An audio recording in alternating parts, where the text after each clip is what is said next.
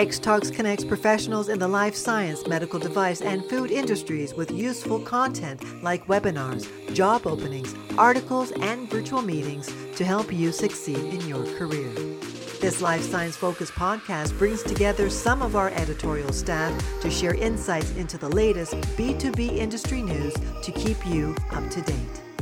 Hello and welcome to the Xtalks Life Science Podcast. I'm Aisha Rashid, Senior Life Science Journalist at Xtalks.com, and this week I'm joined by a very special guest on the show, Marci English, who is the Vice President and Head of BioPharma Development at Astellas Pharma. Thank you so much for being on the show today, Marci. No, thank you. Glad to be here. Likewise, looking forward to the conversation. Awesome. So Marci, could you start off by telling us a bit more, first of all, about Astellas Pharma and the type of, pipelines and the type of work that the company is involved in? Sure. So Astellas Pharma is a Japanese pharmaceutical company. We're headquartered in Tokyo, Japan, but we have a very large global presence. Specifically, we have a large U.S. headquarters located in Northbrook, Illinois, which is just north of Chicago, and that's where I am based out of. And then we have research and development facilities on both the east and west coasts of the United States. We have a location in the Netherlands. But indeed, we're a Japanese pharmaceutical company. I think a lot of people may know Astellas for a drug called Myrbetriq, which is for overactive bladder, but we actually are also very active in the oncology space. We have a product called Xtandi, which is really the leader in treating prostate cancers, and also have a number of legacy products like tacrolimus, which is for transplant. It's a transplant drug that's really, again, kind of a leader in that space. But Veozah, which I'm here to talk to you about today a little bit, is in women's health, which is a new space for Astellas. Wonderful. And so could you tell us a bit more, of course, about the exciting new approval of Veozah, which happened just a couple of weeks ago for the treatment of moderate to severe hot flashes and night sweats due to menopause? Yeah, we're really excited about Veozah and really proud of this approval. As many of your listeners may or may not know, there really has been kind of a divestment in women's health, and not a lot of companies out there developing therapies for women's health indications. So again, really proud that Veozah is leading the charge to elevate that dialogue at the societal level about how something like hot flashes is so impactful to women's health. And now we have a mechanism by which we can help women treat their hot flashes. Right. And so very important that you're talking about women's health and how it's often so overlooked. And it's wonderful that Astellas is working in this space and with this kind of a milestone approval, I would say, for this drug. And so what unmet need was there in the area specifically that Veozah helps address? Right. So back in the early 2000s, there was a study done. We all know that probably what we should start with is like, why do we even have hot flashes? And a lot of people know that hormone therapy has been used to treat hot flashes historically. But it's only been in recent history that we've really understood why you have hot flashes. And hot flashes actually originate in the brain. And when a woman is not in menopause, this neuron in the brain called the candy neuron is balanced by estrogen and another compound called neurokinin B. And it acts in equilibrium. And this neuron's located in the temperature control center of the brain. So it helps maintain that feeling of, homeostasis and sort of like even temperature. when estrogen declines during menopause, that neuron gets unbalanced. And what hormones do, or hormone therapy does, is it comes in and replaces that estrogen and recreates that balance. When that neuron's unbalanced, it tells the body that it's hot when it's not. Mm-hmm. So it triggers that sweating and what everybody knows about hot flashes, the flushing, etc. Fezolinetant, or Veozah, as it's now known by its brand name, works via a non-hormonal mechanism of action. So it comes in and it treats the hot flash, not by replacing estrogen, but by decreasing the ability of this compound called neurokinin B to bind to that neuron. So it recreates that homeostasis. So it's really only been very recently that we've even understood like why women get hot flashes. But your original question was, why is this an unmet need? What do we know about it? Mm-hmm. One of the things Astellas has done, and I've been really proud of, and I was part of this at the onset of the program, is we went out and we interviewed a lot of women about what the hot flash experience was like. And what we learned, like many aspects of women's health, is that there's a stigma. And there's a stigma about talking about hot flashes. There's a stigma about talking about women's health. And women it was one of those things where I think historically it's like, well, this is something you're going to have to deal with. Right. And really it's not something that we have to deal with. What we found was that it's a huge impact on women's ability to do the things they want to do, the ability to feel good about themselves. Your listeners can't see, but I am the demographic for this drug. I'm in my 50s. I know what a hot flash feels like, and it is not pleasant. It's not a pleasant experience. And when that's happening over and over and over again during the day, it's uncomfortable, it's sweaty, it's not good. And I think another aspect when we think about that experience is that, it's a time in our lives when women are typically at the peaks of their careers. Yes. Mm-hmm. They are part of that sandwich generation where you're taking care of maybe elderly parents, and you also have kids, and you have all these other demands on your life. And there are things that you want to do, and you have your own personal goals. And then nature kind of says, oh, by the way, we're going to make you hot and sweaty. We're going to add another thing to your plate. And I think what Veozah does is it comes in and it offers a non-hormonal treatment to women who choose. It just offers another option for women who may want to manage hot flashes. That's wonderful. And options were limited. Like, you've discussed in length that prior to this, it was just hormonal replacement therapy. And that has its own side effects. And so this is, again, a very landmark approval. I personally have not heard of many drugs to treat this specific, the symptoms of menopause, like hot flashes. So it has been very, very overlooked. So that's really, really wonderful. And we're really happy we were able to cover the story and have you on to tell us a bit more about this. And I'm delighted to be on. I always love to talk about Veozah because it's amazing. And could you tell us about some of the clinical trial results actually that led to the FDA approval? I know that you talked about a survey that you conducted and things like that could have maybe been part of the data that went towards obtaining that approval. It was, but certainly the data that we had to generate was very much that, controlled. Yes. And the Fezolinetant, or the Veozah program, was a very large clinical development program. It was called the Bright Sky program. And the cornerstone of that program were 3 clinical trials. And it was Skylight 1 and Skylight 2, which were our pivotal trials, our efficacy and safety trials.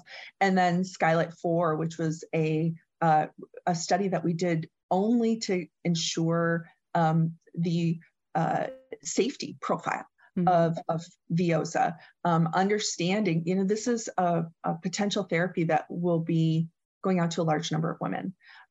So really having a thorough understanding of the safety profile was incredibly important to Astellas. But Skylight 1 and Skylight 2 were our efficacy and safety trials per FDA guideline for the development of a treatment for hot flashes. You need to demonstrate efficacy at weeks 4 and 12 after the start of treatment.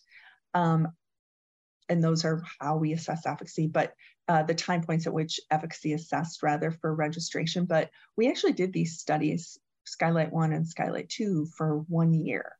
So we did them for 52 weeks. And what we saw related to efficacy was both the trials demonstrated a statistically significant and clinically meaningful reduction in hot flashes. We recently published the Skylight 1 data. Actually, all of the data from Skylight 1, 2, and 3, or 2 and 4 have been published. But we published Skylight 1 in the Lancet, and there's some wonderful graphics in that publication which show that not only did we see that decline in hot flash frequency and severity at weeks 4 and 12, but we saw the maintenance of that effect all the way out to week 52. So we didn't see any evidence of tachyphylaxis, so like rebound or a lack, a decrease in efficacy over time. We saw that indeed Veoza maintained that reduction in hot flashes. Most women in our trials, about 60% of women had a reduction of 50% or more in their hot flash frequency. About 30% saw a 75% decrease in the reduction in hot flash frequency. And in I think it's around 10%, women reported that their hot flashes were eliminated altogether. So it was not an insignificant reduction in hot flashes. We also saw very similar results for severity as well. The remaining hot flashes were less severe if women still did continue to have hot flashes. So in general, certainly a non-hormonal treatment that worked to improve frequency and severity of hot flashes. In terms of safety, like I said, we did Skylight 1 and 2, and we also did Skylight 4. And Skylight 4 was specifically to examine safety. And what we saw in that study and in our studies overall, our most common adverse events were abdominal pain, elevated transaminase tests. We also saw, really, I would say, that I think what's important to remember as well is that actually the rates of these elevations in adverse events were quite low. These were not significant percentages of women, but in generally a very acceptable, certainly from the FDA perspective, safety profile for this drug. That's great. And so when will Veoza, if it already hasn't hit the market, and when can, if not, when can we expect to see it on, or is it by prescription? It is. Okay. It's prescription only. And it has been distributed to pharmacies. Okay, so wonderful. that was really important for us as well, was we didn't want to have a drug approval and then tell people like, well, it's going to be 6 to 8 months before you can get this. So we were really focused on ensuring that our supply chain and our manufacturing procedures were going to be able to get this into pharmacies as soon as possible. Wonderful. And so has Veoza been approved in any other countries, any other regions, or is the FDA approval the first or maybe among the first? The FDA approval is our first. Oh, nice. But we have done sequential or somewhat parallel and sequential submissions. We're under review with EMA right now, so under review in Europe. And we also have a development program in Asia, which is a little bit further behind.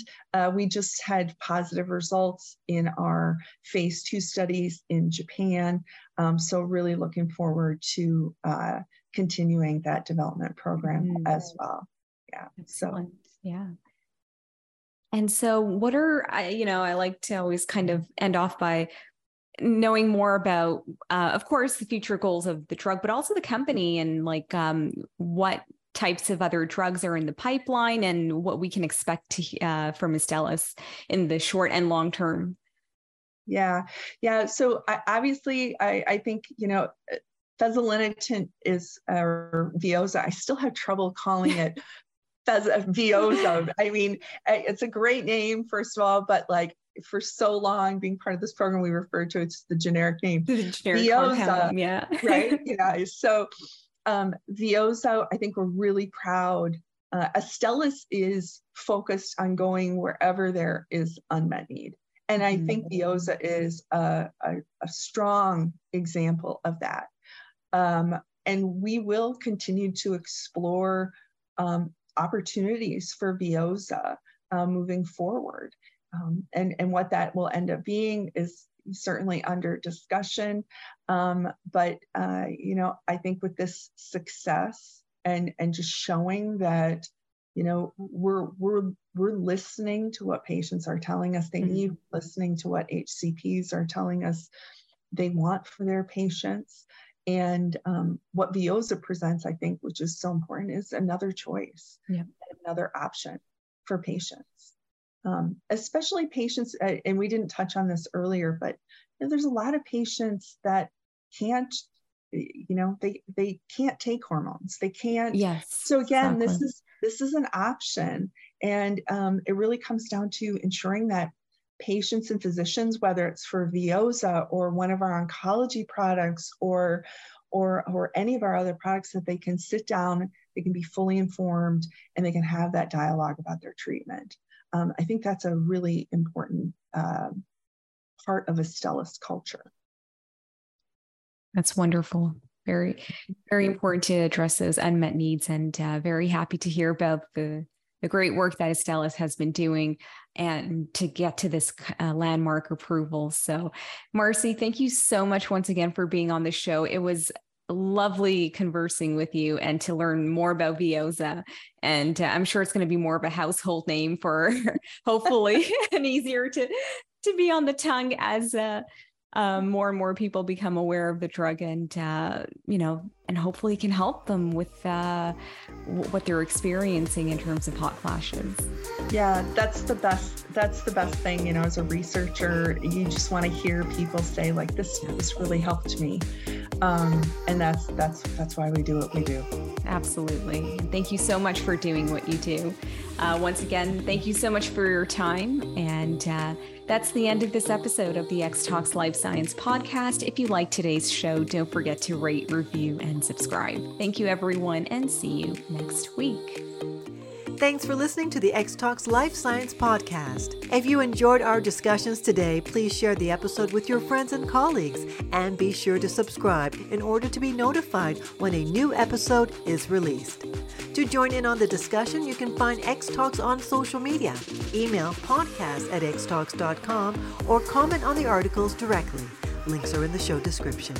Take a moment to join our community at xtalks.com to get access to everything we have to offer, including webinars, job listings, virtual meetings, articles, and more. The views and opinions expressed in the podcast are those of the speakers sharing them. They should not be taken as professional advice and do not necessarily reflect the policy or position Honeycomb Worldwide. For further information, email us at podcast@xtalks.com. Thanks for joining us, and we'll see you next week.